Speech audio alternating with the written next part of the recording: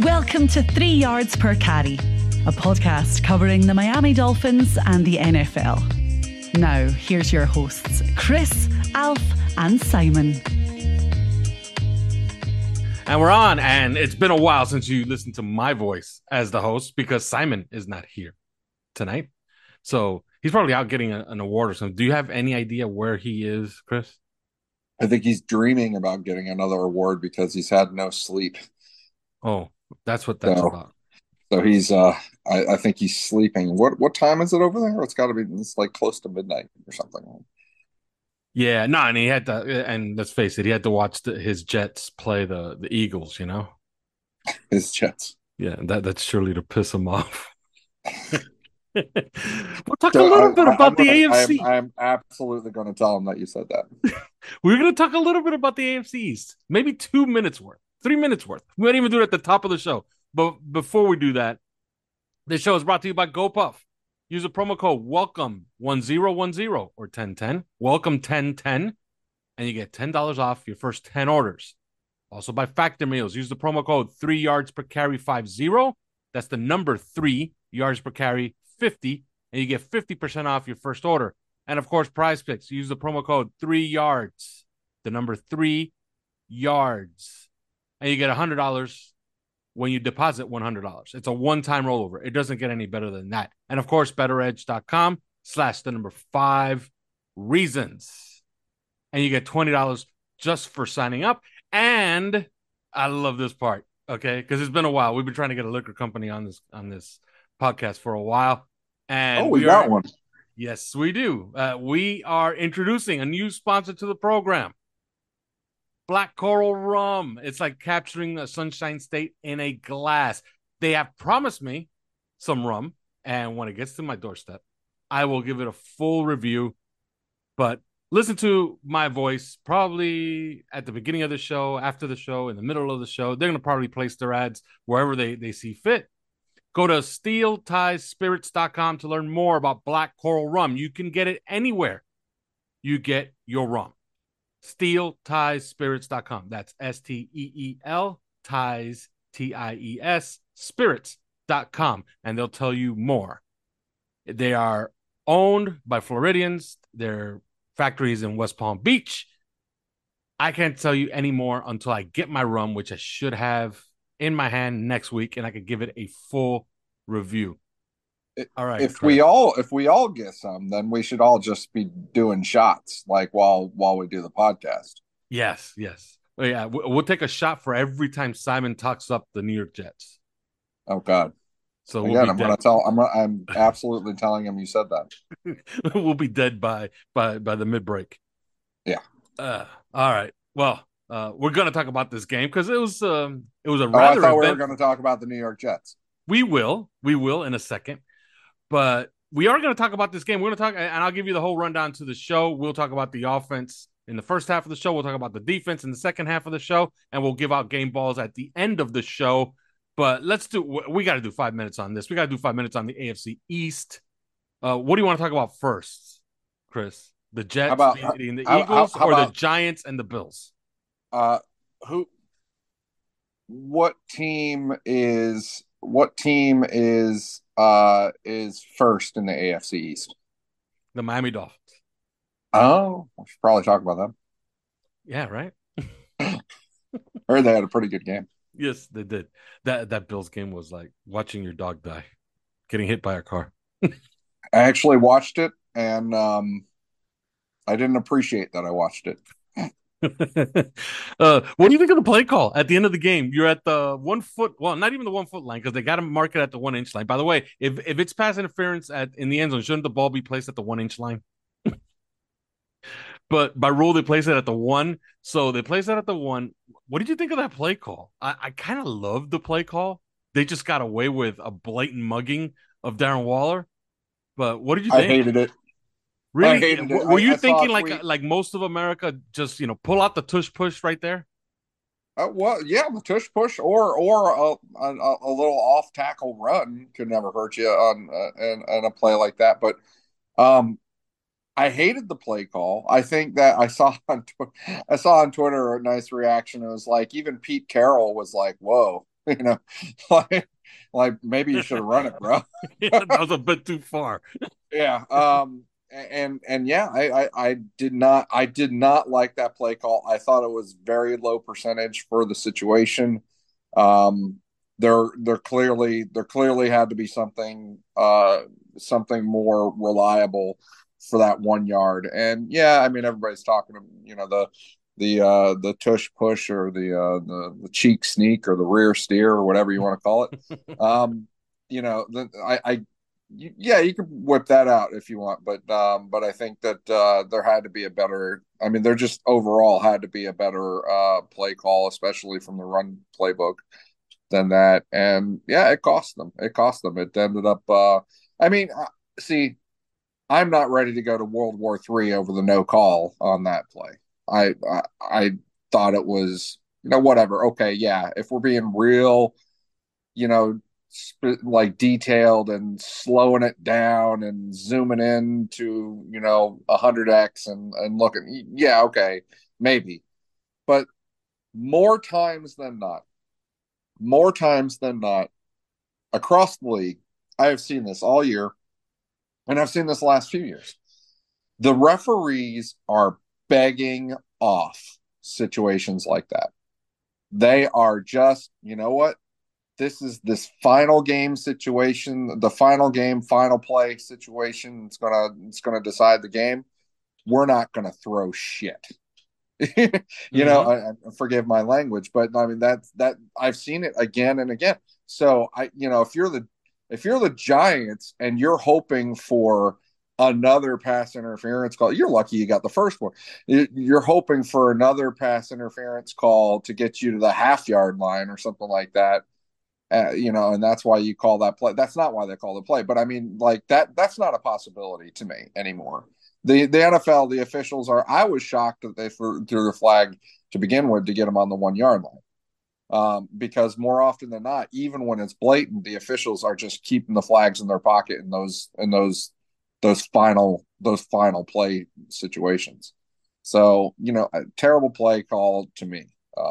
But hey, whatever. It's not my team. Yeah, and we'll talk. And look, we don't have to talk about the Jets here because we're going to talk about them on Thursday since they're their last team to play. Our next opponent, when we do our preview show, I'm pretty certain we'll talk about that Jets game.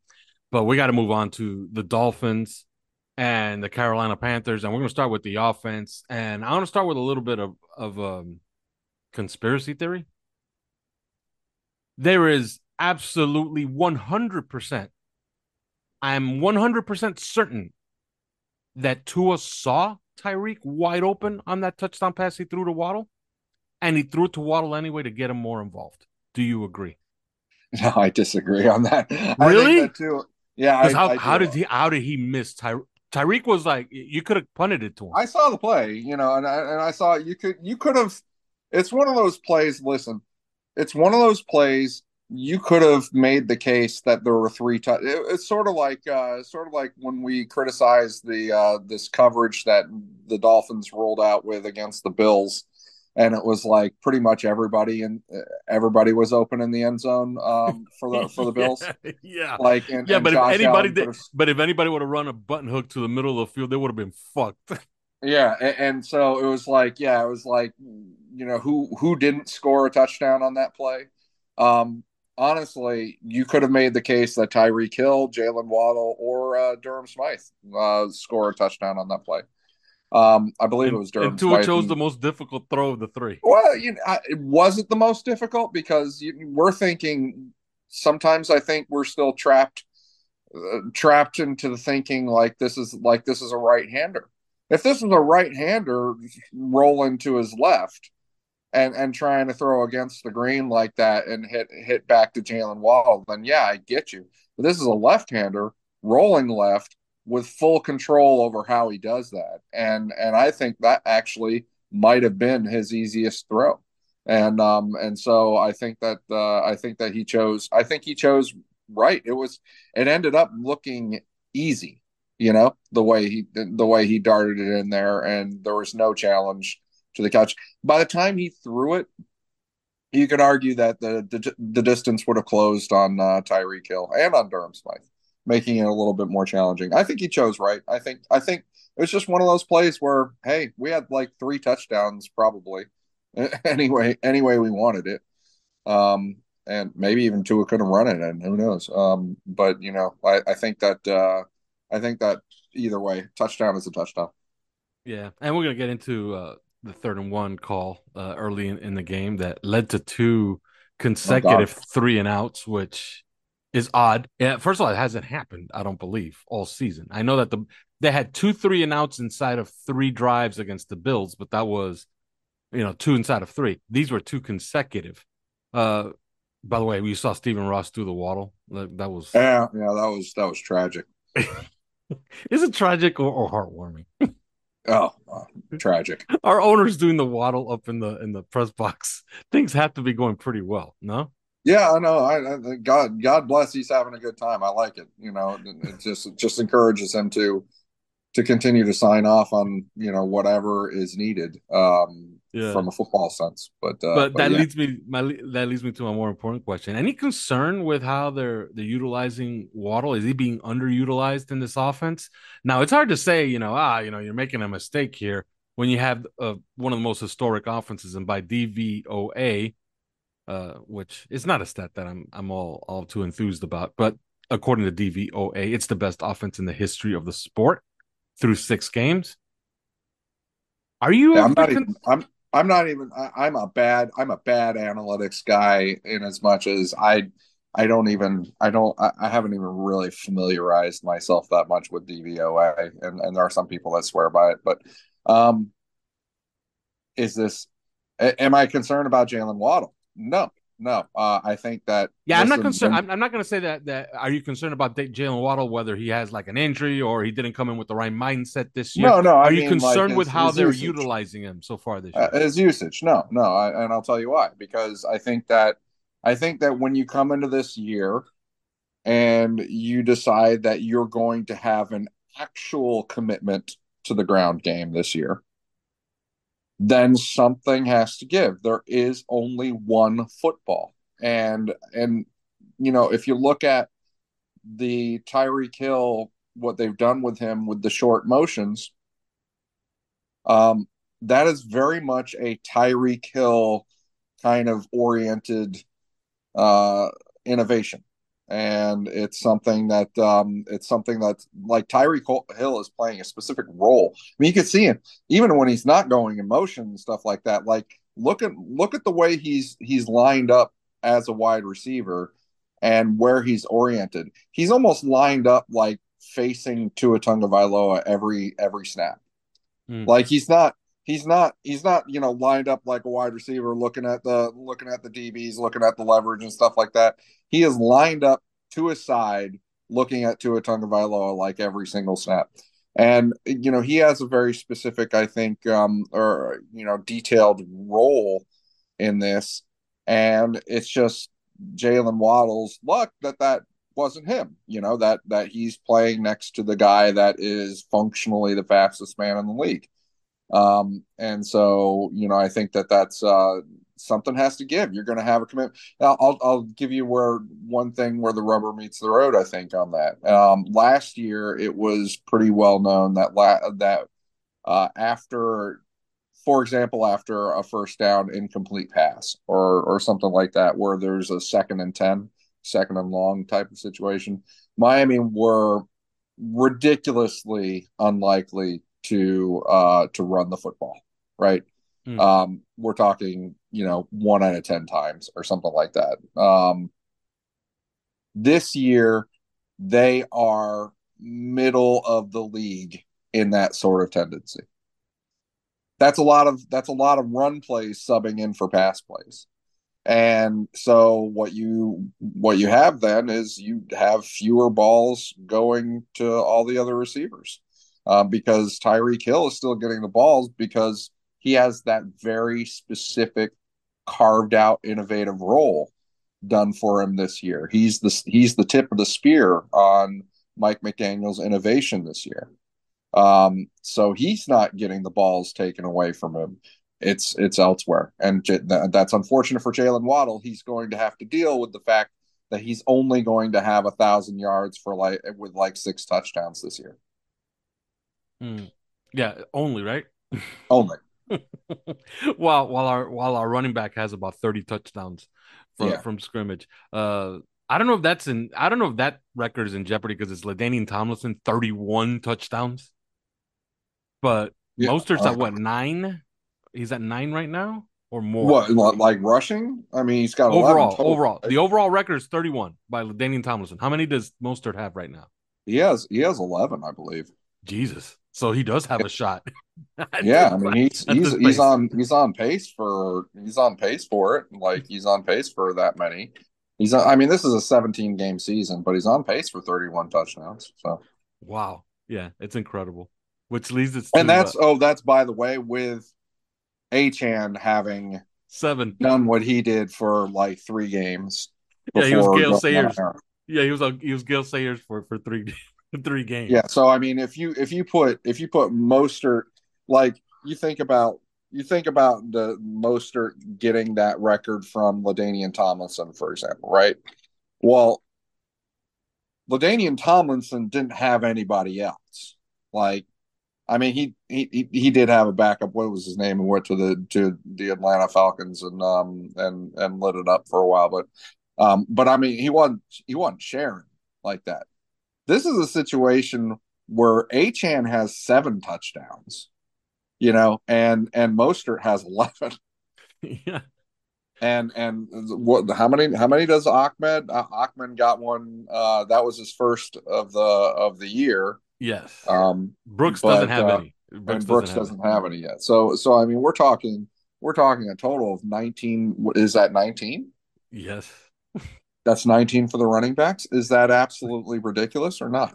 That's on pace for like 60. Remember when I used to get on this podcast? 6 games. Remember when I used to get on this podcast and say, the Dolphins need to average 3 touchdowns per game. Well, they're averaging 5.5. Yeah. Right now, this is pretty good. Yeah. We are very lucky as fans right now. They're making football very interesting for us. Yeah, which leads me to one thing that is not very interesting. The 3rd and 1 issues just continue, and I don't think it's personnel. And I know we've talked about it before. You need a bigger back or whatever. How about just calling a run under center? Put 2 under center, call a run that's designed to go right or left. Maybe have a trap action, maybe have a counter action, but just, maybe just call, a slant blocking scheme or inside zone or split zone. How about just call a running play on 3rd and 1 and see if that works? And this could be one of those things. Maybe Mike McDaniel didn't think this all the way through, but I'd hate to accuse him of that because he's a extremely detail oriented guy when he gets into that laboratory. So this 3rd down play, I could understand if analytically speaking, you got 3rd and short, 3rd and 1, something like that. You really have an opportunity to create a massively big play on a play like that. If it's set up, like let's say you failed on 3rd and 1 twice before in the game, you come up with the same look and then you run that thing. Yeah, that could fool somebody. It could go for a big play. Well, yeah, I mean, but the beginning of the game, even if you don't set it. Well, let's take a look at that play, for example. Right now, that play was going to work. Tua fucked it up. Or sorry, again, my language. Tua messed that up. Like Tua, that as much as I love the guy, he threw a bad ball. Yeah, and he missed because of the nature of the play, it was a bad ball that's like still a live ball. It's not just an incomplete pass. If it were an incomplete pass, you live to fight on 4th down, and then you could go ahead and call your more consistent play if you think you've got that. So I think from an analytics standpoint, I wonder if there's just a decision that is like, listen, in these situations, the opportunity for a huge play is right there. And those huge plays are more impactful than simply moving the chains, and so like even at the risk of not moving the chains, when you account for it all.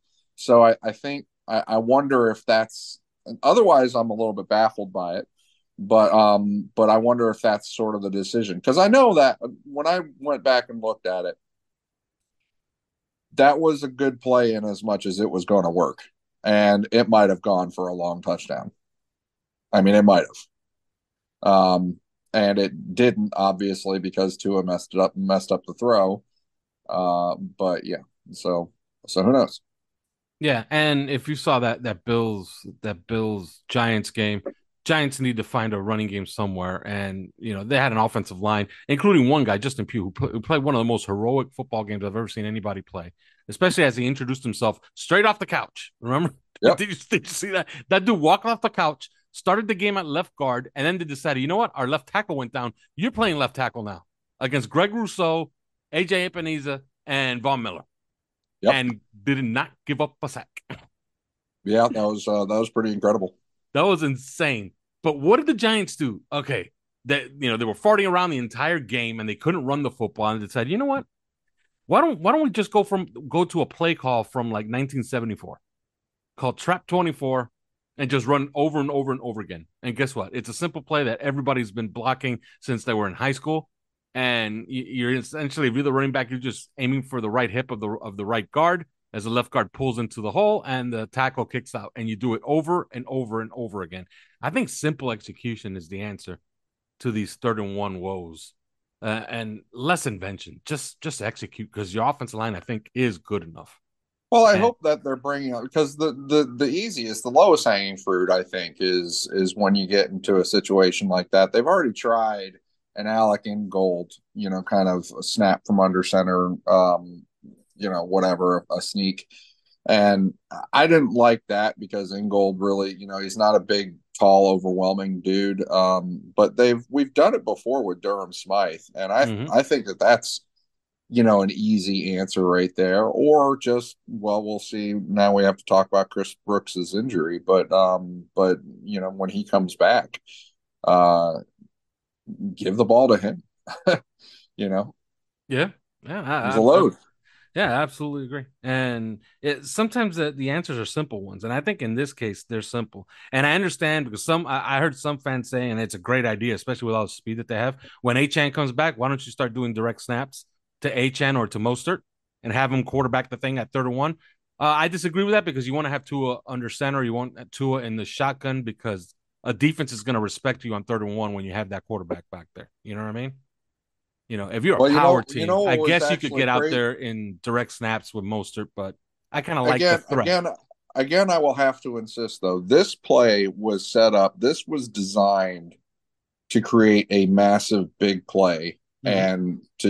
and because if you even look at the execution of it, Tua faked like there was a snap issue, and from under center. He Or took a he was while. faking, like if he was gonna sneak it, maybe.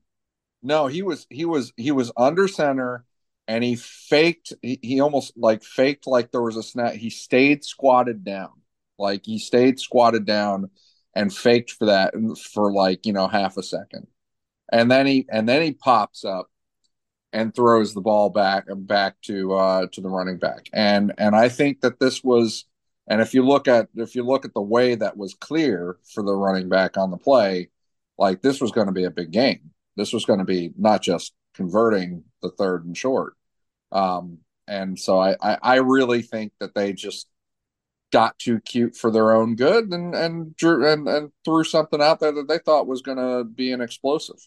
And maybe you don't do that in a game. Maybe you don't quite do that in a game where you're facing the Carolina Panthers at home. Mm-hmm. Or sorry, maybe you do that in a game where you're facing the Carolina Panthers at home, and maybe you don't end up doing that in a game where it's like, hey, this is against the Kansas City Chiefs in Germany, and this could be for the number 1 overall seed. Yeah, yeah. So Which very likely might be in 3 weeks. yeah. So All right. Last thing before we go to break, very briefly, they got to do something with the running back position, because we mentioned Brooks. He is. I'm not going to proclaim him out for several weeks, but the coach today said, Xavier Howard is day to day, But Brooks is more likely week to week, which suggests to me he's going to be out a while, which means since Achan is on IR, they got 3 healthy running backs. They need to add a fourth here.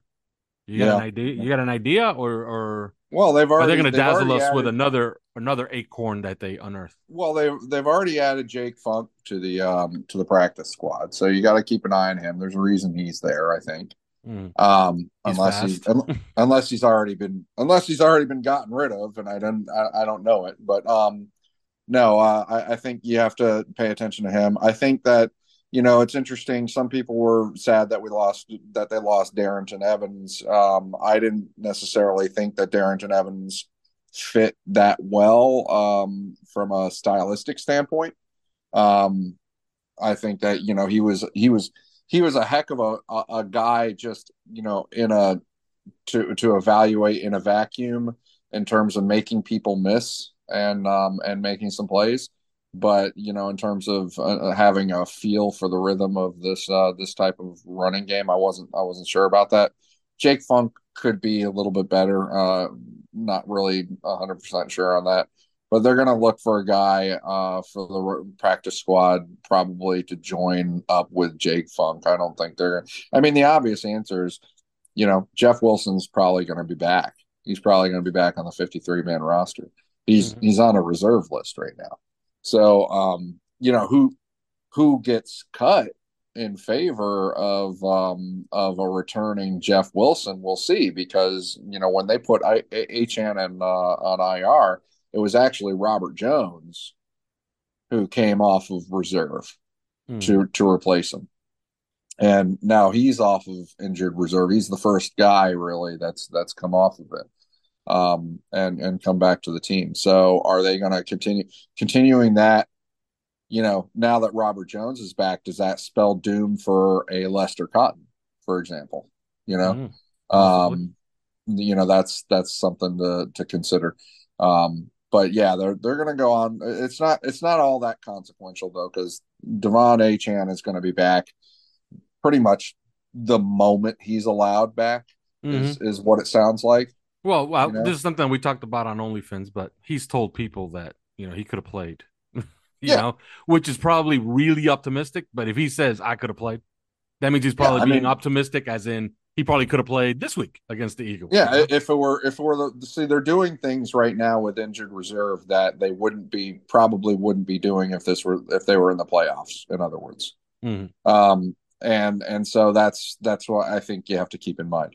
But they are running into a little bit of a an issue, a bottleneck. They have people that they're going to have to get rid of on this roster, on this 53-man roster when Achan comes back, when as I said, Jeff Wilson, when he's coming back probably this week. Um, when these guys come back, Jalen Ramsey, when he's going to be, we got big news on game day about him. Not big news if you've been, part of our Discord for the last month. But if you saw, Tom Pelissero say that Jalen Ramsey might even practice this week, Mm-hmm. and that he might that he's beating his December estimates by quite a bit. And while it's hard to promise what he's actually going to play, I if I were putting money somewhere, I would say that he's going to be lobbying so hard to be in that game in Germany against Absolutely. the Chiefs. Absolutely. That's my feeling. But anyway, yeah, they've got guys on the periphery that are looking to come back to the roster, and so the guys on the roster that are at the bottom, it's like we just don't have room for you anymore.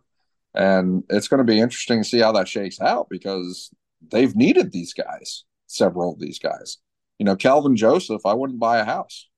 You know what I mean? or yeah, just rent an Airbnb. Or what's his? I'm Don't sorry. sign a lease. What's his name that he prefers instead? He doesn't like to be called Kelvin Joseph. He likes to be called Oh, something else. I forgot his name. Yeah. It's like something fat. Yeah. Um, By the way, Noah Benogany got his first defensive snap in like 3 weeks last week and gave up a 40-yard catch immediately. oh man. Yeah, Boss but it man was fat. called back. It was called back for holding. So to be Boss fair to man Noah fat. Benogany, the stat sheet still says 0 targets, 0 catches because it was called back. Well, you know what it was about Boss Man Fat Oh, there it is. is that is when he came in the game a couple weeks ago. I think right away he let up. I think right away he was responsible for a broken coverage, and so it was like, I don't think he's going to be I think he's going to be on the inactive list now next week, and I think that that's playing out. Like I don't know. I don't know if he's catching on. We shall see. But I notice with interest that Perry Nickerson took the dime roll from Justin Bethel this week, and not boss man fat, I kind of and like it. not even Cam Smith though, and so I think that that just represents how far away Calvin Joseph might be, and that just means he's probably next man out. All right, and we're gonna go to break, and when we come back, we will talk about the defense or lack thereof early on in this game, as it looked like it was a parade of 2019 stars in the NFL. But first, these words. Are you a South Florida property owner with an insurance claim? Are you dealing with water, mold, or fire damage to your home or business? Are you having trouble locating a 5-star rated general contractor that is fully licensed, certified, and insured? If the answer is yes, then Water Cleanup of Florida is here for you 24 hours a day. With over 60 years of combined experience, Michael, Robert, Jorge, and their team is prepared to handle any size property damage disaster. When an unexpected damage occurs to your home or business, you need specialized, fast, and reliable services. Water Cleanup of Florida understands the impact and stress an unexpected disaster may cause. Their objective is to make the cleanup and insurance claim process painless and hassle-free. Water Cleanup of Florida is also a licensed general contractor, so they provide the A to Z service, one-stop shopping that busy homeowners and business owners require. Water Cleanup of Florida is now an authorized dealer of Eurocraft cabinets, so premier kitchen, bath, and laundry cabinetry, countertops, and other accessories are available for your viewing at their showroom in Boca Raton. Or, do you prefer to shop from your home or office? Then Water Cleanup will send you one of our design specialists to you with samples and products that fit your style and budget. Call Michael anytime on his personal cell phone if you have any questions at 954-579-0356. That's 954-579-0356. Or visit their website at WCUFL.com. You can follow them on Facebook and Instagram. And please check out their more than 80 5-star reviews on Google and Facebook. Water Cleanup of Florida. If you have the schmutz, they have the guts. I'm Jalen Phillips, and you're listening to 3 Yards Per Carry. And we're back. And if you heard our rejoin there, that's Jalen Phillips, who was not to be heard from on Sunday. He's coming back from an oblique injury, but I watched some of his reps, and we're going to start on the defensive line and on the pass rush. Pass rush is much more improved. Okay, but did you feel as if Jalen Phillips they tried to put his hand in the dirt a couple of times, and I guess he was on a pitch count, and we can't judge him too much. But did you feel that they were using him in a different manner this Sunday than they had before? Jalen Phillips, were they using him in a different manner? Yes. I didn't really get that sense. I thought that, so it's an interesting conundrum that they have, because Andrew Van Ginkel will play that role, left outside linebacker, a fair number of of snaps, and this is not in any way a knock on Jalen Phillips, because I love him. I think he's future. The contract he's going to earn for himself one day is going to be absolutely massive. But I think that they've got a good problem to have, where they want to get Andrew Van Ginkel in there, and for good reason, because it's kind of staggering to think about how good he has been this year, in the pass rush game. And I mean, from what I saw, I mean they had 30 snaps in there for Jalen Phillips, and he took every single one of them at left outside linebacker. And I think that's kind of more or less normal for him. But the abnormal thing is really with Andrew Van Ginkel and trying to figure out how that's going to work, and also how that's going to work for Emmanuel Ogbah, because he's got this big contract. He's still playing, and I think they want him playing, and I think they think that that's a good thing. But it's pretty clear that they're mixing him up more now, and not just making him a left outside linebacker. And that could be because of Andrew Van Ginkel. Like if you see he's taken Emmanuel Ogbah has taken a lot of snaps with his hand on the ground now, and that's a good thing for him because I think he's better that way. But now he's starting to mix in on the right side a little bit more, um, so I think it's interesting to watch that rotation. Yeah, I like to see him more as a three tech, and I like to see Jalen Phillips start rushing more as a three tech because he's damn near impossible to block when he's rushing as a three tech. But Yeah, he did that in his first 2 years. and there is some evidence, by the way, that Fangio. I know I've complained about him on OnlyFans and elsewhere that Fangio has been kind of set in his ways as far as the fronts he's going to play. That's actually been changing the last couple of weeks. Like they're starting to play a lot of different fronts, and I think you're going to see even more against the Eagles because that's the type of team that you might want to play a more varied selection of fronts against. But when this game started, Chris, I don't know if you got the same feeling of nostalgia that I got, but you saw Adam Thielen out there, Laviska Shenault, Hayden Hurst, DJ Chark, and I was like, Chuba Hubbard. And I was like, is this 2019? What is going on here? And why are these people moving up and down the field on us? Yeah, it was interesting to see them the way they opened the game up.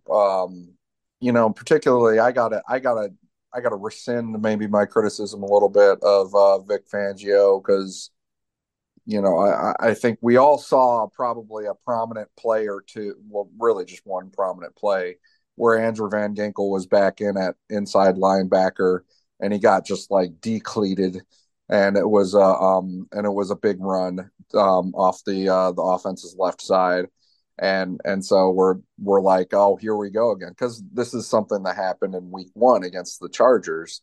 Um, Vic Fangio has been running with this, I think he called it a hunch that Andrew Van Ginkel can play there. And so he's been playing You know there who at get times. hunches? You know who get hunches also? Horse players. You know how many of Well, those pan out? yeah, well, I tell you, when your name is Vic Fangio though, and you've got a hunch, then Yeah. I think that it carries a little bit of weight. So here we go again. We got Andrew Van Ginkel instead of David Long. Not that David Long, I think David Long is actually one of the bigger problems of the defense right now, but it's just seemed like more stubbornness. But as I went back and watched it, yeah, there was the one play, but there was a lot more going on with that one play than just that. So and really it only showed up, like I could only even count maybe like two or three snaps. Like PFF said there were seven or something like that, and I'm like, well, I didn't even see that. And only just really the one snap that was a problem with Andrew Van Ginkel being on the inside. So I think that Vic is dialing down his hunch a little bit, and really we're just waiting for, I think, David Long to get up to speed, and Jerome Baker to some extent too. But I think that David Long is main culprit right now in the front seven, aside from Emmanuel Ogbah. Yeah. And moving on to the secondary, I'm going to say something that's going to sound odd when you first hear it. I love Eli Apple. You know why I love Eli Apple? Because He's because he will be so easily and cleanly replaced by Jalen Ramsey. absolutely. But you know why I also love Eli Apple? He Cannot co- imagine it. he commits about 22 to 24 pass interference penalties a game. and they can't call 24 pass interferences in a game. That's true. That's true. So so he's He gonna muddies the waters. so he will get away with he. Oh my God, he's so grabby. I just did a very quick perusal of this game. I counted about seven instances where he's getting not only grabby, but he's just flat out saying, "No, no, no, no, you're not getting out of this break. I'm grabbing your arm, and that's it." Yeah, No. and that actually muddies the waters for the other players too, because like, it's like, well, Christ, if they're doing this every single play, we can't throw a flag every play, can we? Yeah, um, exactly. You know, so, so but I mean, he gets away with what he can. I think that Eli Apple, we probably don't give him enough credit, probably because I think he's good on the communication, and I think he's a veteran. I think he's been around. Um, and I think there's a trust factor out there, even though he's clearly on the receiving end of some balls and not being in great position to knock them down or defend the pass. He gets caught on, he gets picked on, uh, but at least he's trustworthy. Nothing will piss me off more than watching like the Bills game and seeing all of those miscommunications and coverage total breakdowns in the secondary. When they tried to have Kader Kohu move out to the outside and Justin Bethel man the inside the entire game, and have Brandon Jones in there as safety instead of just Deshaun Elliott. There were so many, and Kelvin Joseph was one of those communication breakdowns as well. There were so many communication breakdowns and coverage breakdowns that'll kill you so fast. But at least Eli Apple, yeah, he's letting up a couple some passes here and there, but it's not the 70-yard variety. So and probably, Eli Apple does this thing that I absolutely love, where the quarterback throws the ball into the stands, and then Eli Apple does the incomplete sign. You know, yeah, and yeah, now that he's infected Kader Kohu with that, because I saw Kader Kohu do it twice on yeah, Sunday, where Bryce Young is essentially trying to hit the hot dog guy or the beer guy in section 236, and here comes Kader Kohu saying incomplete, like if he actually did something on the play. But I love the irrational confidence, and yeah, you're absolutely right. It's going to be a seamless transition to Jalen Ramsey. Now, I think we could wind down here with a couple of questions. My first being, man, I liked what Cam Smith has done so far this year on special teams. Usually, good special teams work when you never played special teams before is the gateway to getting snaps on defense.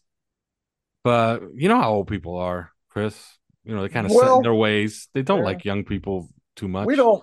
There's a lot we're not privy to, but yeah, I think there could be a little bit of that. Old people are And very actually, distrustful of the younger folk, Chris. well, why this is going to be an interesting thing to watch, even when Jalen Ramsey comes back, because normally I think Jalen Ramsey comes back, that forget it, right? Mm. We're already sitting here like, hey, why can't Cam Smith get on? He's a rookie, by the way, but why can't Cam Smith get on the field instead of Eli Apple or instead of Justin Bethel? Because Justin Bethel And in became garbage time, like they've had on some ready-made situations to just well, throw him I out there. mean, Cam Smith did get on the field during our garbage time snaps in this game. But I mean, like, why can't he get on? What does Apple have that Cam Smith doesn't, or what does Justin Bethel have that? Well, it's one thing that's driving us crazy. But when Jalen Ramsey comes back, you're not going to be questioning that anymore. Who are the top three corners? Jalen Ramsey, Xavier Howard, and Kader Kohu, and that is, you can lock that in iron. Like that's the way it is. But then there will be those dime personnel groups, and that's been an area of sort of rotation so far this year. Justin Bethel was doing it for a while. And he did so well at it in the first couple of games that he got the bump up to nickel, and then promptly and seemingly lost that job.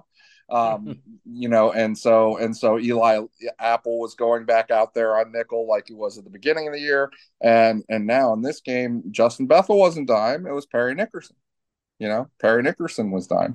So if we go forward, Jalen Ramsey's back, and it's going to be Xavier Howard, Jalen Ramsey, Kader Coho. We get that, but who's the fourth guy? Who's the guy that's going to come on and dime? Is it going to be, are they going to still try and work with Justin Bethel or Perry Nickerson or something like that, or even Elijah Campbell? Who knows? Or is Cam Smith going to finally get his shot? And when he does, because if he came in and finally got a shot, who moves inside to do more damage? Jalen Ramsey. Mm-hmm. Jalen Ramsey gets to move inside and do some more interesting things as a dime back, as a dime defensive player in those dime packages. So there is still a potential light at the end of the tunnel for him, even this year, even knowing that he was taken for, when they took him in the draft, they took him for the future. They didn't take him for this year, So, there's still the possibility of him making some impact later on. Kristen Wilkins getting his pass rush numbers up, huh? Pretty excited about that. I like the push that the interior defensive line is getting all of a sudden. It's something that's necessary to make your pass rush work. But on the way out here, very briefly, I think we kind of owe a review on the opposing quarterback. I thought he was, I'm going to give a lot of credit to our own podcast because on Thursday, Simon and we were talking about Bryce Young and we were dissecting some of his tape, and we were talking about how effective he is when they are on schedule. But you heard the names that Laviska Shenault, Adam Thielen. By the way, Adam Thielen was a guy that was a Chris Greer idea in this offseason. It never came to fruition because he actually got a little money from the Carolina Panthers. But let's face it, DJ Shark, Hayden Hurst, like that's what he has. Chuba Hubbard. Their big signing was Miles Sanders, and he can't get healthy and he can't ever stay healthy. We talked about it on Thursday, and I think we're kind of vindicated. When he's on schedule, he's effective, and I think he's going to be good. I understand he's tiny, and my God, when you watch him on the field, he took some hellacious hits. The one he took from Bradley Chubb, how he actually had the ball dislodged, and then he fell on top of it. But yeah, on the way out here, I'd like to get your review on Bryce Young. If it's on my end, you heard it on Thursday, and I'm going to back it up. I like what I see. I think he's going to be a good player in this league, just not this year. He just doesn't have the horses, and that team is just not good enough. But your thoughts, Bryce Young? As a quarterback in the game, I'm gonna be 100% honest here. I never felt threatened by him.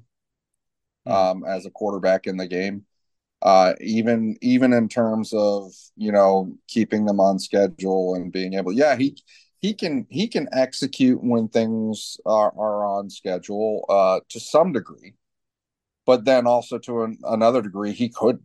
Like there were on schedule plays there that he could have had that you sidestep the rush.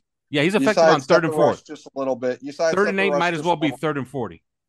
Well, yeah, and exactly, and you sidestep. And I'm not even talking about like run around, make a play, some stuff like that. I'm not. No. I'm just sidestep just a little bit, step up just a little bit, make the throw. There was a lot of that wasn't there. I'm going to be honest.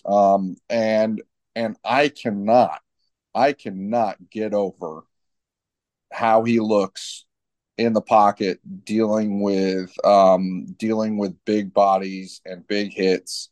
And I just fear for this guy. This guy could wear Mina Kimes' pants. And she's not pregnant anymore. And so I think that this is it's going to be interesting going forward. He does not have a terrible offensive line in front of him heading into this game. No, Carolina not by any offensive. means. And in fact, this was sort of something that deserves mention because we're all looking for signs that the Dolphins defense is kind of getting its stuff together. But heading into this game,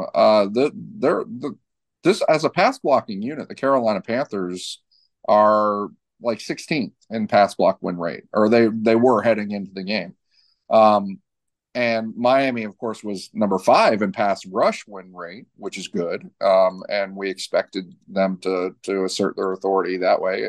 But so we didn't necessarily school from a pass rush standpoint one of the top offensive lines in the league, but it was like one of the middle offensive lines in the league. It was a capable offensive line, and I think he's got a capable offensive line in front of him. And I just don't think he's doing all that well with it. And my standard will always go back to, like, listen, we all watched how Tua Tagovailoa was surrounded in 2020 and 2021, or we should say not surrounded, not supported with skill players, not supported with good linemen, not supported with coaches that really had a good idea of what they were doing. But we saw what Tua Tagovailoa was able to accomplish despite all that. And I didn't see that from Bryce Young. So when I see that from Bryce Young, I'll say it. I didn't. But we all agree, CJ Stroud, real deal, huh? Oh, CJ Stroud is, he's been a Mets. Yes, he's been really good. Yeah, I mean that's all right. I'm going to look forward to seeing that for a while. All right, we're going to end it here because we have a pretty big preview coming up on Thursday, kind of a big game on Sunday Night Football against the Philadelphia Eagles. So on the way out, we'll give out our game balls. I'll give mine first, and I'm going to stop being cute about this, okay? Because I've been dancing around it. It has to go to Tyreek Hill. Okay. I'm going to give my game ball to Tyreek Hill, and I could have gone a million ways. I've already danced around the entire offensive line. I gave one to Connor Williams. I gave one to Robert Hunt. I gave one to Kendall Lamb, I danced around giving it to Kendall Lamb and ended up giving it to Robert Hunt. I think I gave one to Bradley Chubb or Andrew Van Ginkel, I believe. I'm not going to be too cute about this one. Tyreek Hill is unguardable, and if you watch some of this tape, they rolled out even more exotic coverages for this one. None of that ever matters because he just runs past you, and if he doesn't run past you, he's gonna use his speed, those motions, and he's going to run dagger routes. He's going to run crossing routes. He's going to run digs. He's always going to be open. He's not even a security blanket. He is the blanket. So my game ball goes to Tyreek Hill. Long deserved. He's deserved it at least 3 times already this year. He finally gets one from me. What say you, Chris? He had a great game, and I don't want to detract from it at all. But this was, to me, especially on rewatch, this was a signature game, an absolutely signature game and signature moment for Raheem Mostert. Not just for this season, but as a running back for his total career. I think that this was threatening to be like, there were so many plays that he made on all of his touches that just were, like kind of went under the radar, and just the tackle breaking and the elusiveness and the way that he was locked in, being without losing Devon Achane, who was well on his way to an offensive rookie of the year showing for the year. And then kind of going back to Raheem Mostert as kind of the lone guy. I think that there was, opportunity to drop the ball on this one, but instead he stepped up, and he was, to me, the most dominant force and personality on that offense, even including Tyreek Hill. And you saw him at different points yelling at Liam Eichenberg because he blew a block on a screen play, or giving shit to Alec Ingold for sort of tackling him on that one play. Yeah, that was an awesome play where he was looking at Ingold like, "What the fuck are you doing?" And Ingold's like, "I know, man. I'm sorry, man." The look on Ingold's face was like, "Fuck, did I do that?" And then he looks at him and he's like, "Yeah, man, I'm sorry, man. I really am sorry." I think that this year Raheem Mostert is locked in a way that probably we didn't see last year, and that's not, I'm not detracting from anything he did for us for the Dolphins last year. but he's locked in and he's backing it up, and he's backing it up with his play on the field, and a lot of what he's doing after contact and forcing missed tackles and stuff like that, and then still showing that same speed. He was phenomenal in this game. He really was, and I think that this was a signature game for him, and I got to give him the game ball. Yeah, and I believe him every single time he says, "Yeah, I'm 31, but I don't have the mileage of a 31-year-old." Yeah, age does not matter with him. I tend to believe that mileage thing that he keeps talking about, because I'm sorry, you hurdle people on the sideline like he did. Yeah, I mean, there's a reason he's on the elevator, right? I mean, that play was emblematic, but it was probably only the 12th or 14th play that he had made.